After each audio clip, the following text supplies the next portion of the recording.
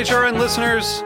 As we celebrate our 15th year, we are deepening our commitment to giving voice to the next generation of food systems storytellers, and we need your help. Our internship and fellowship programs help activate new possibilities for underrepresented and underestimated young people through experiential journalism, audio engineering, and production training. Through these unique programs, HRN helps food equity stewards build essential workforce readiness skills that expand their potential and foster economic mobility. Please consider supporting these critical programs. And with a minimum donation, you can be entered to win a dinner for two at an amazing restaurant in one of 8 cities and tickets to a concert at a great venue in one of those cities. We have incredible partners across the country who have donated, as they also share our passion for helping to educate the next generation of food systems storytellers. Check out heritageradionetwork.org/15 to donate and enter to win today. That's heritageradionetwork.org/15 to donate and enter to win today. And make sure you donate before March 31st. Thank you. Today's program has been brought to you by Hearst Ranch, the nation's largest single-source supplier of free-range, all-natural, grass-fed, and grass-finished beef. For more information, visit HearstRanch.com. Many people in our food community have been seriously impacted by Superstorm Sandy, and our hearts go out to them.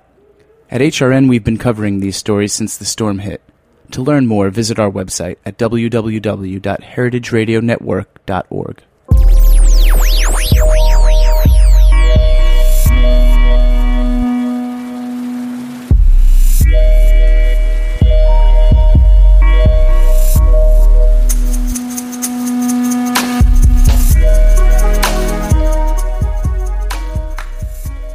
All right, Thursday, 1 o'clock, and once again, you've tuned into the Heritage Radio Network. You're listening to the Farm Report. I'm your host, Erin Fairbanks, and we are coming to you live from the back of Roberta's in beautiful Bushwick, Brooklyn. And today we've got a full lineup for the show. We're going to start off with a brief update on this recent election cycle from Mark Schlossberg, the National Organizing Director of Food and Water Watch. And then stay tuned in the second half of the show where we get a little bit of an update from Severine von Tscharner Fleming, founder of the Greenhorns, with regards to how that community of young farmers is thinking about and responding to Superstorm Sandy. So we spoke with Mark a little bit earlier this morning, and we're going to run that clip for you now. Joe, you want to go ahead and pull that up? All right. We are here with Mark Schlossberg, National Organizing Director of Food and Water Watch. Mark, welcome to the show.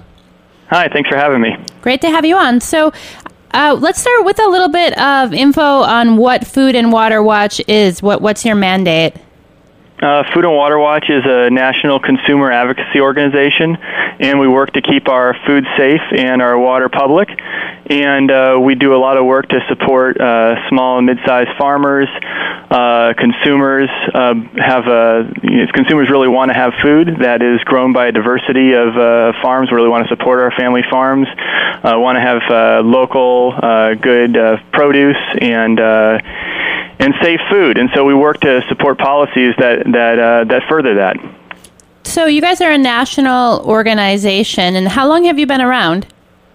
We've been around for about 7 years, and we have an office in D.C., but we have offices across the country, and from Iowa to California, Ohio to Florida. We're in the community working with consumers to advocate for changes in government policy that will make our food safe and keep our water public. Great. So I wanted to bring you on the show today to kind of get a little reaction to this last election cycle. You guys were working hard on a couple of different initiatives, in particular Question 30 in Longmont, Colorado, which was a fracking initiative, and then California's Prop 37. So maybe let's start with Colorado. Can you tell us a little bit about what Question 300 was and how you guys worked to support that? Yeah, well, Measure 300 was placed on the ballot after signatures were gathered by residents of Longmont, a community in Colorado, that was concerned about fracking coming into their community. And they gathered signatures and placed a measure on the ballot which would ban fracking within the city of Longmont. The industry, oil and gas industry, spent a ton of money, over $500,000, to try and defeat this measure in a town that's about 90,000 people. So that money is really a ton of money to be spending in a community that size. Proponents, led by a group called Our Longmont and supported by Food and Water Watch, had just a fraction of that, and still the measure passed overwhelmingly 60-40. And I think the message to take away from this is that communities should have the ability to protect themselves from the real threats that fracking poses to water, air, public health, and really the community.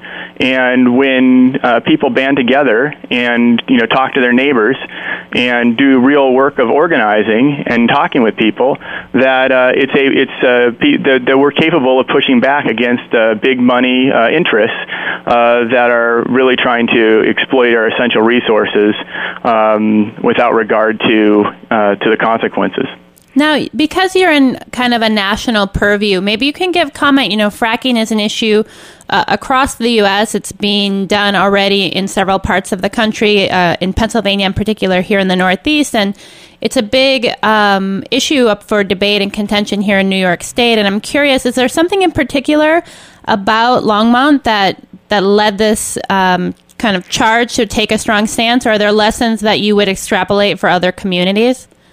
Yeah, well, fracking and drilling associated with fracking has been shown to have really significant impacts on water, air, public health, and the like. And so, there's communities across the country that are very concerned about fracking. You mentioned New York. Obviously, we're engaged in a very big fight in New York to stop fracking from coming into that state. And there's 180 groups that are part of New Yorkers Against Fracking that are working to push for a ban on fracking in New York. Longmont is one of many communities in Colorado that is, grappling with this issue of fracking, and there's community groups throughout Colorado that have been organizing and coming together around this issue. And this is Longmont's the first community in Colorado to pass a ban at the ballot.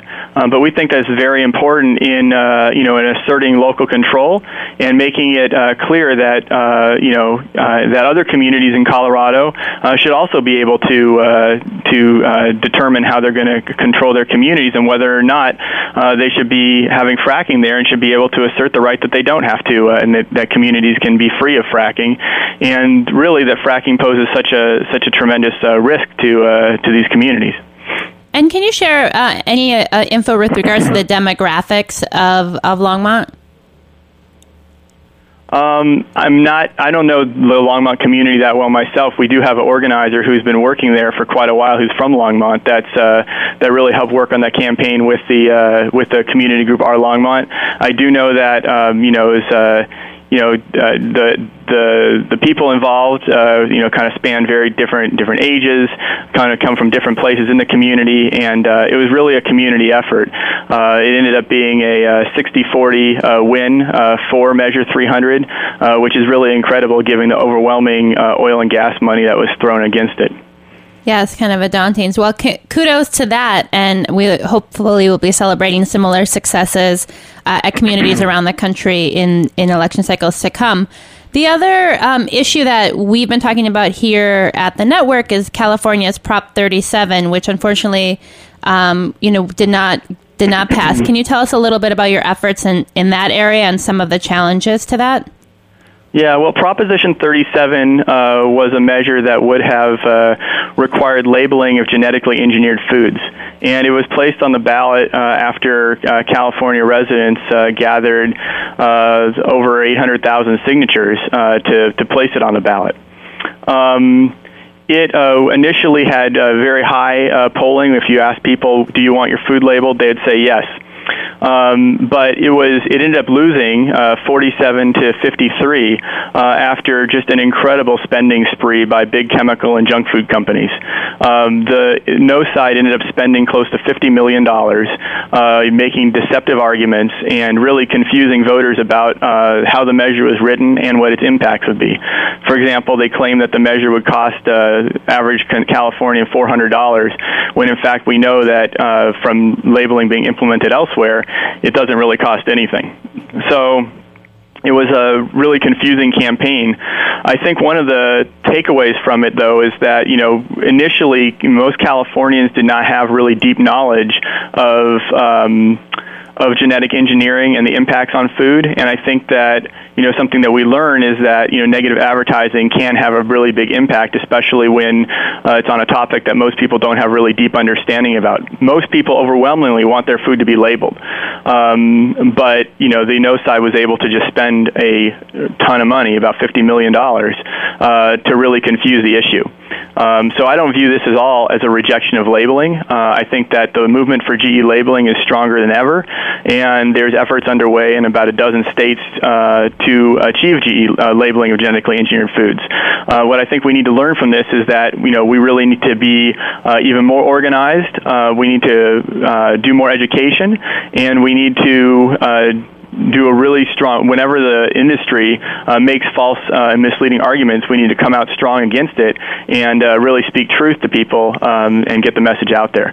But, the campaign in support of it ran a really aggressive campaign. There were a lot of people out there, trying to spread the message. The social media campaign was phenomenal. And it was just a question of, really being dramatically outspent with some very confusing and misleading advertising. And can you share with us? I mean, were there particular entities behind the anti-Prop 37 ban that really stuck out as the main funders? Yeah, the largest contributor was Monsanto, overwhelmingly. I think they spent over $8 million. I think they probably spent about as much as the Yes side spent altogether, just Monsanto. But also companies like Dow, some of the big, all the big processed food companies threw in with the No campaign as well. It was really just a big combination of, chemical and junk food companies. Bankrolling the No side. And one of the issues kind of on your fact sheet about GE Foods is the impact of greenwashing. And maybe you can explain a little bit about what that is and what we as consumers should be looking out for with regard to that argument or rebuttal.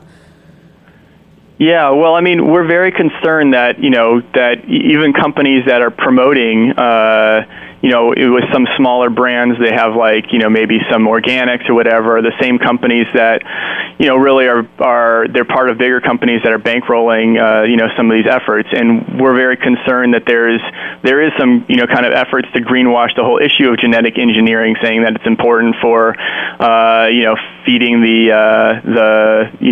for producing more food, and that it's important for our food future. It's not. Really, the genetic engineering is just a way to allow chemical companies to to develop more herbicides and pesticides, and it's not important. It's not the future of food is not with genetic engineering, and so I think that people just need to understand that this is really an effort by companies to greenwash their image, and we need to really look at what is the impact of this. It's more pesticides and more herbicides being dumped on our food and our crops, and so. We think labeling is really important. Labeling is very simple. It's not even a question about is genetic engineering good or bad? Is it healthy or not? Shouldn't the consumer have a right to know? Shouldn't we have a right to know what's in our food, how it's made, and where it's from? We have labeling for other things. Labeling of genetically engineered food exists in 60 other countries, including Russia, China, India, Brazil. There's no reason why people living in these countries should know what's in their food, but people living in the United States shouldn't. And so, I mean, I'm sure you guys are going to take a moment to catch your breath, but what's next on the agenda for Food and Water Watch? Well, we're taking a moment to catch our breath, but we're also already on the ground campaigning for labeling of genetically engineered foods in many states across the country. We have organizers on the ground in Florida right now working to get a labeling bill introduced in the legislature next year. Same in Illinois, in Iowa, in Minnesota, in New Mexico, and elsewhere. In New Jersey, we're working on a piece of legislation this year that's still in the legislature on labeling genetically engineered foods. So this is not an issue that's going away. This is a campaign that really is in many ways just getting started. And, is very clear. Consumers want to know what's in their food. And what happened in California is not going to be a setback at all towards achieving that goal. Rather, we're going to move on from this fight and aggressively pursue labeling laws across the country. So if people want to learn more about you, I know they can visit your website, www.foodandwaterwatch.org. What's the best way for them to get involved or support your work?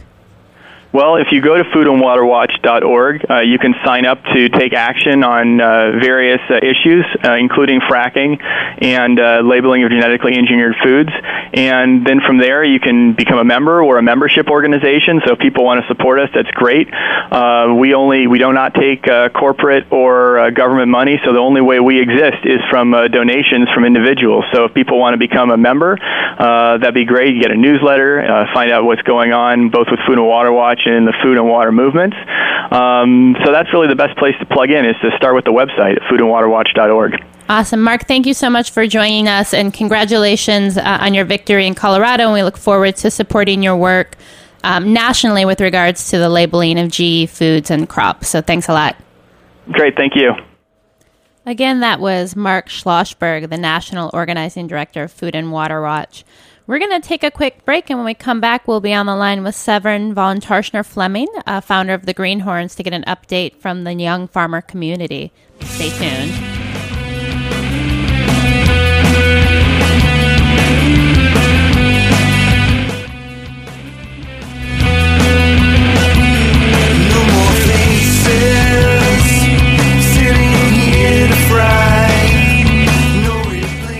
You're listening to Kill Me in the Summertime by Dead Stars on heritageradionetwork.org. Life is what they say, sun erases again everything I'm hoping for, but I don't need you in the summertime. You're gone just before the fall.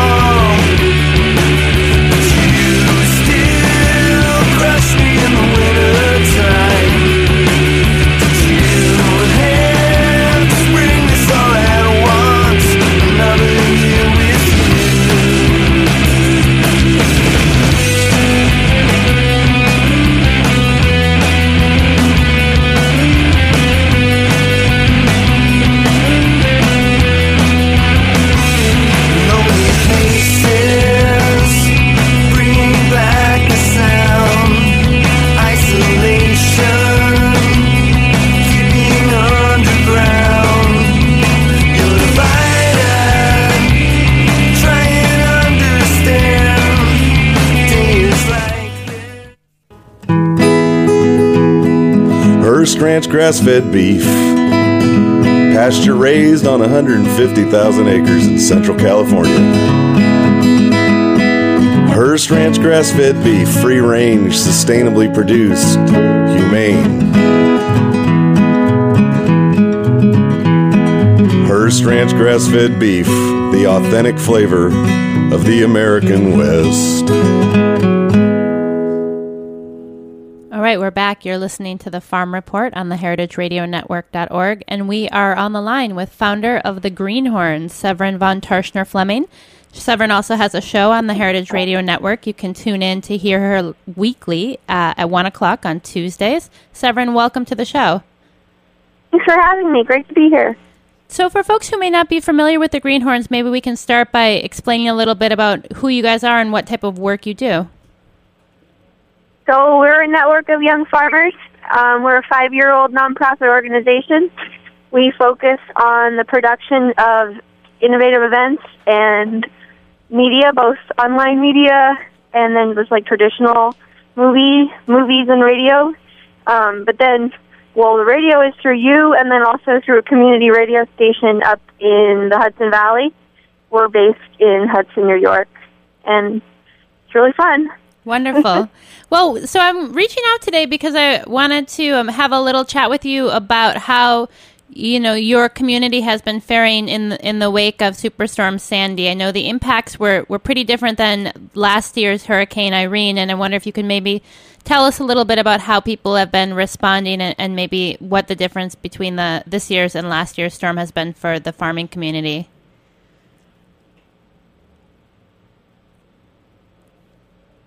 Oh, did we lose her? Sorry, I put myself on mute.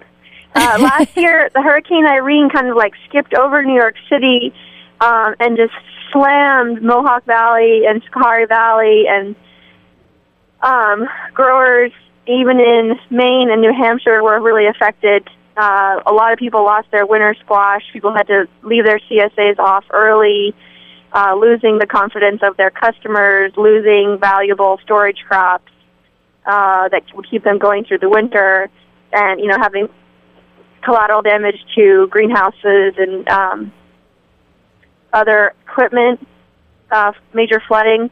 And this year, it's more like you guys in the city got slammed, and everybody upstate was like, oh, well, it blew. There was a big wind. But much less damage to the farmers. So, it's it's almost like we're getting a little bit of balance of reprieve. Upstate, downstate. Yeah, sure. I mean, I am curious, though, one of the impacts we've been hearing from farmers whose maybe physical property or crops weren't harmed by the storm is the loss of the New York City markets. And has that been an issue you've been hearing anything about? Surely. I mean, the disruption of farm business when, Green Market was closed for more than a week down in the city is something to contend with.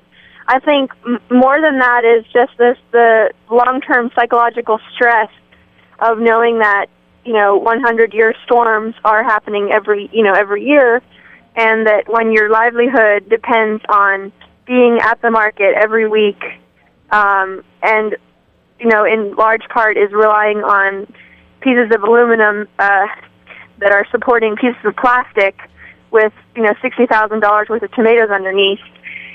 It's hard to have peace of mind and think that, it's a simple matter.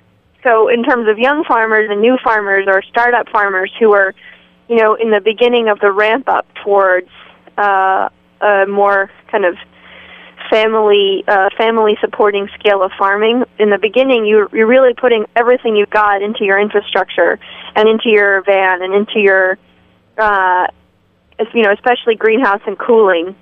And then obviously tractors. And so you have, even more on the line than people who've been farming for 10, 15, 30 years. And usually you don't have as much barn capacity as they have to put everything under cover. So this is the world we have to farm in, so we're going to farm in it. Yeah, I mean, that definitely, you bring up a lot of kind of daunting challenges. I mean, has there been much discussion in the community with regards to how do you both adapt or mitigate the impacts of climate change and the increased frequency of these extreme weather events? Well, I feel like there's a few different technologies that we can employ. One of them is the finance technology of CSA and getting commitment ahead of time from customers who are, willing to see it through with the farm and basically have an exchange of confidence that we, the farmer, will give them, really good price on produce because they're basically buying in bulk ahead of time, and then they will stick with us, high or low. Another technology is in the form of latching everything down and building stuff to withstand higher winds, and that's just a matter of straps and fittings. Another technology is, I'd love to tell you about is FarmHack has got this project called FIDO, which is basically environmental sensing technology. So it's a little computer robot creature made out of an Arduino that lives in your greenhouse, and when the temperature gets hot or cold or when the power goes off, it sends you a text message to your cell phone or to your smartphone. And so that's useful not only in case of power outages, but also in the spring when this March it was 80 degrees, in the beginning of March.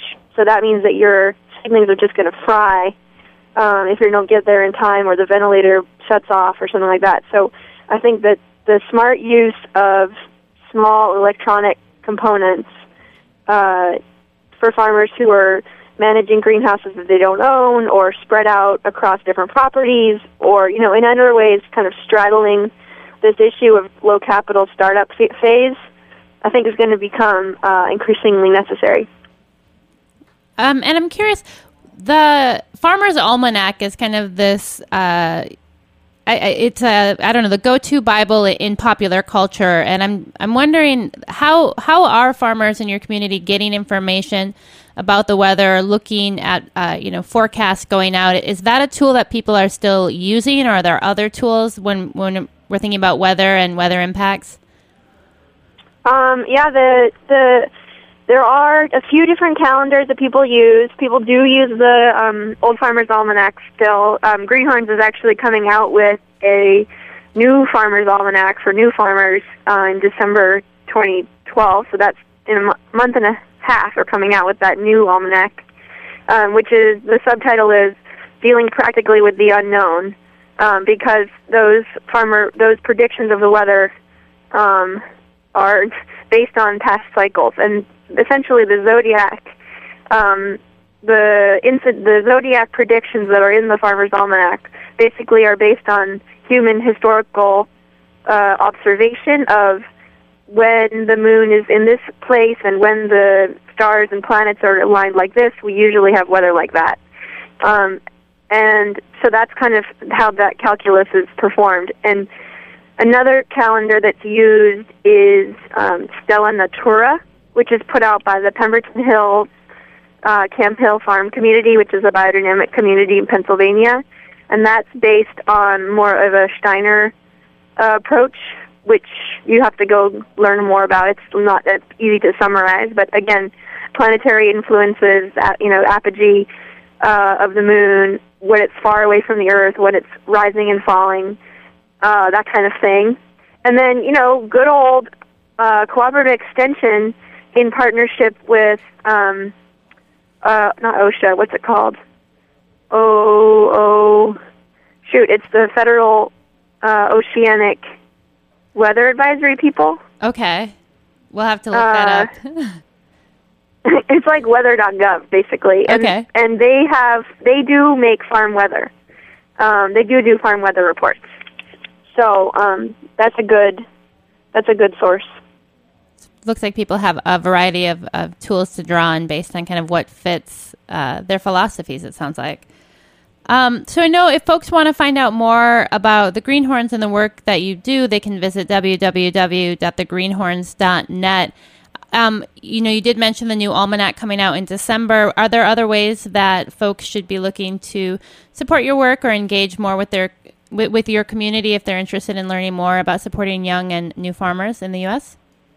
That's a good question, because we actually are going to be in New York City this weekend. You're catching me driving down from the Adirondacks. On Friday, we're going to be at something called EcoHack. That's ecohack.org. It's a meetup of hackers and programmers and citizen scientists from around the country who are gathered in New York City for essentially like project pitches and a hackathon. So that's on Friday night.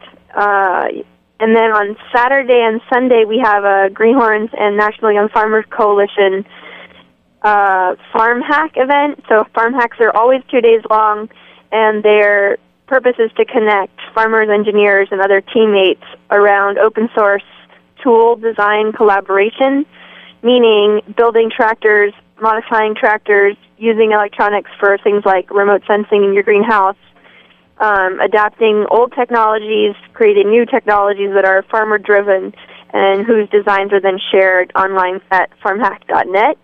So that's a 2-day meetup. There's a 100-person limit, and it's full, but if you brought a big dish of food, would not be turned away.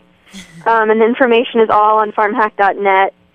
It's with Build It Green and Third Ward, Our Goods, Rooftop Farms, and other partners in the city, essentially saying if you're interested in thinking about resiliency and thinking about getting involved, on a very practical level and on a community level with solution making, that this would be a place to meet up with people who have projects, meet up with farmers, and start thinking through your kind of own life's team. So that's what that is, and you're invited. The next one's going to be in Detroit and then Davis. So this is the last one on the East Coast for a while. Awesome. Severine, thanks so much for joining us and sharing some of the info, and I hope folks will make their way to your website and to some of the events that you outlined for us. Thanks so much. Awesome. Thank you. Bye-bye. Bye-bye. So there it is, another episode of The Farm Report. Thanks so much for listening. As always, if you missed us live, you can find us archived on our website, www.heritageradionetwork.org. We're also available as a free podcast through iTunes or Stitcher Smart Radio. We are a member-supported organization, and if you like what you hear and want to support us, you can make a small donation on our website. And tune in next week, Thursday, 1 o'clock, for another episode of The Farm Report.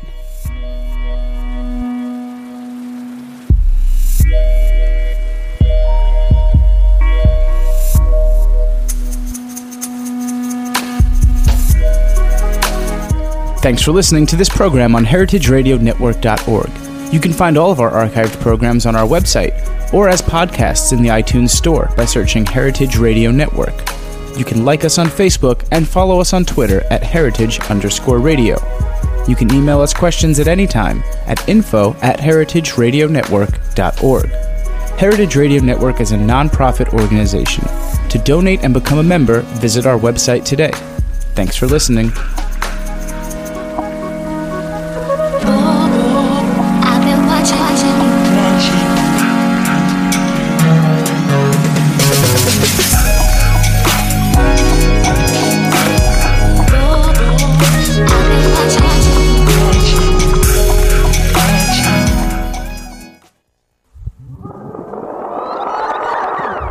What's hot at the green market? You're about to find out now. It's the Grow NYC Market Update.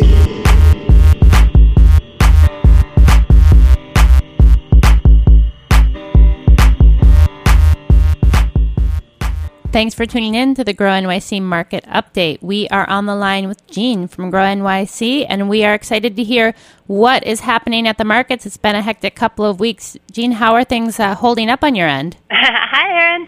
Well, we were really happy to report that just 48 hours after the storm hit the city, our markets were able to reopen, which was pretty amazing. The farmers had gas, and they could get into the city with fresh food, which arrived just in time as stores were starting to get cleared out. So I was at Brooklyn Borough Hall last Thursday, which was the first day we were back open, and customers were coming in and stocking up, replenishing their refrigerators, and just really happy to see their farmers, and the farmers were happy to get back in and see their customers. So it's great that we were able to get up and running so quickly. And then we realized, what we're able to do is provide communities with fresh food, and so that's a terrific resource at a time like this. So by Saturday, we'd set up these donated bag sites at 13 of our markets around the city, and we were asking customers if they were able to pick up an extra bag of produce while they were doing their shopping and donate it to us, and then we would drive it to a kitchen that was making hot meals. So collectively, we got over 10,000 pounds worth of produce, which was pretty amazing. And people were just really, really thrilled that there was a place that they already knew well where they could donate and help out with relief efforts right away. So it's been exciting and always great to see everyone pull together quickly, and I think that the food has really made a difference. And luckily, we've been able to extend Donate a Bag. So if you are looking for a way to help, I can tell you that almost all of our green markets have reopened around the city, with the exception of our Stuytown Market on Sundays and the Staten Island Ferry Terminal, which is open Tuesdays and Fridays normally. And so starting tomorrow, we'll be able to have Donate a Bag at our 97th Street Green Market on the Upper West Side, and we'll also have it at Madison Square Park, which is our temporary relocation for Union Square. if that makes sense. Sure. So you're just a little bit north. It's just a few blocks north. So basically, Con Ed trucks are still staged in Union Square, and so our market has moved 5 blocks north to Madison Square Park. It's really nice that they've let us in, and so our farmers, almost all the same farmers you'd normally see at Union Square, are in Madison Square Park, and they're there, and they're ready to sell, and I was on the ground there on Monday, and people in the neighborhood were like, why aren't you here all the time? So it's been a very warm welcome. But tomorrow from 8 a.m. to 12:30, if you're in the Flatiron, Gramercy area, or if you're a Union Square diehard, definitely make your way to Madison Square Park, do your shopping, and stop by the Market Info tent and donate a bag of produce. We'll get it to a kitchen that's making hot meals for people affected by the hurricane. And then as we're really working as quickly as we can to find other kitchens that can accept sort of deliveries of fresh produce over the next couple of weeks. So I would recommend that people check out the Grow NYC blog, where we'll have updates about all of our Donate-A-Bag sites. So the address is www.grownyc.org/blog, and there's all kinds of information about where to donate a bag, and if you want to volunteer to help out with those efforts, how you can do that too.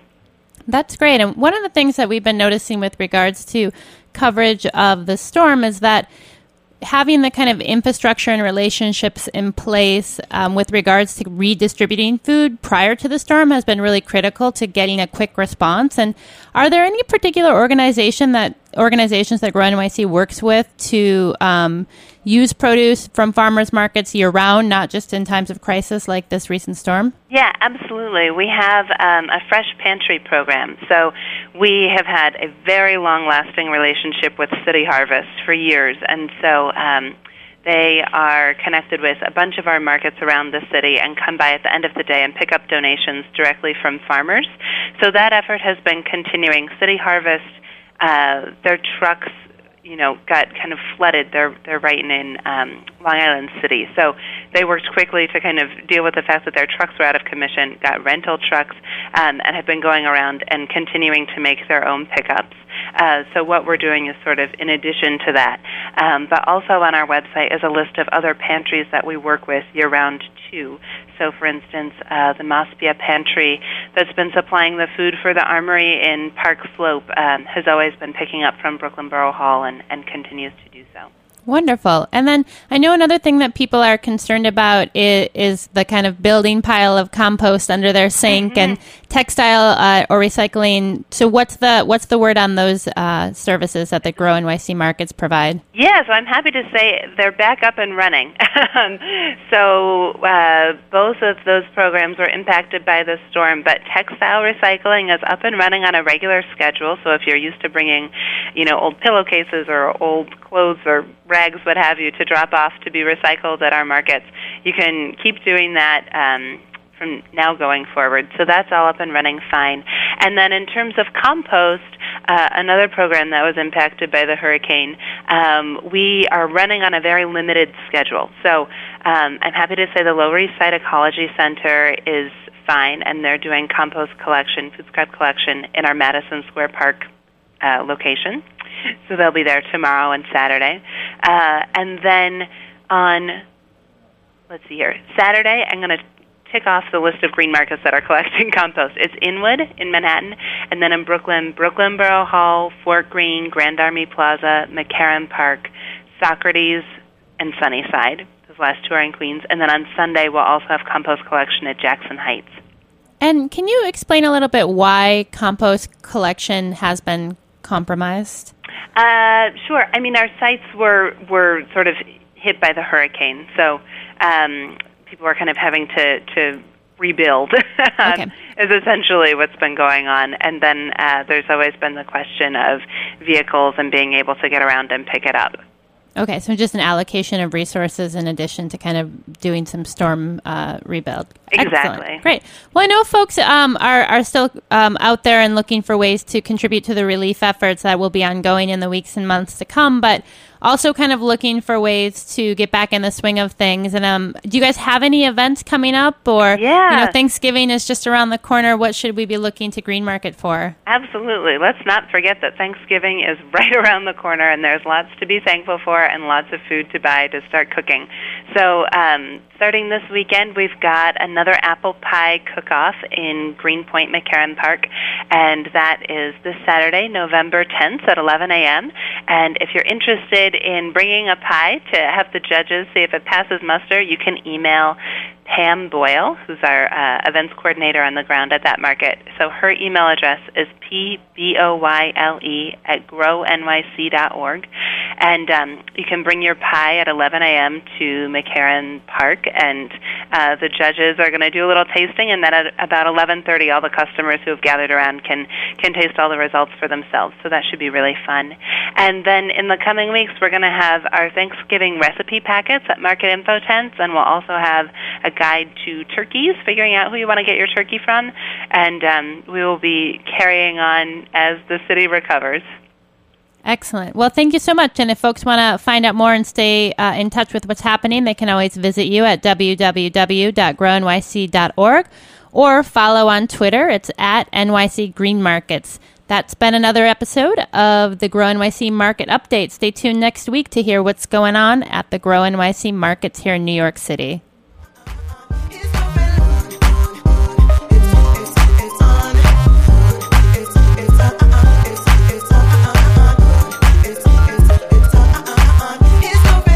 Thanks for listening to this program on heritageradionetwork.org. You can find all of our archived programs on our website or as podcasts in the iTunes Store by searching Heritage Radio Network. You can like us on Facebook and follow us on Twitter at @heritage_radio. You can email us questions at any time at info@heritageradionetwork.org. Heritage Radio Network is a non-profit organization. To donate and become a member, visit our website today. Thanks for listening.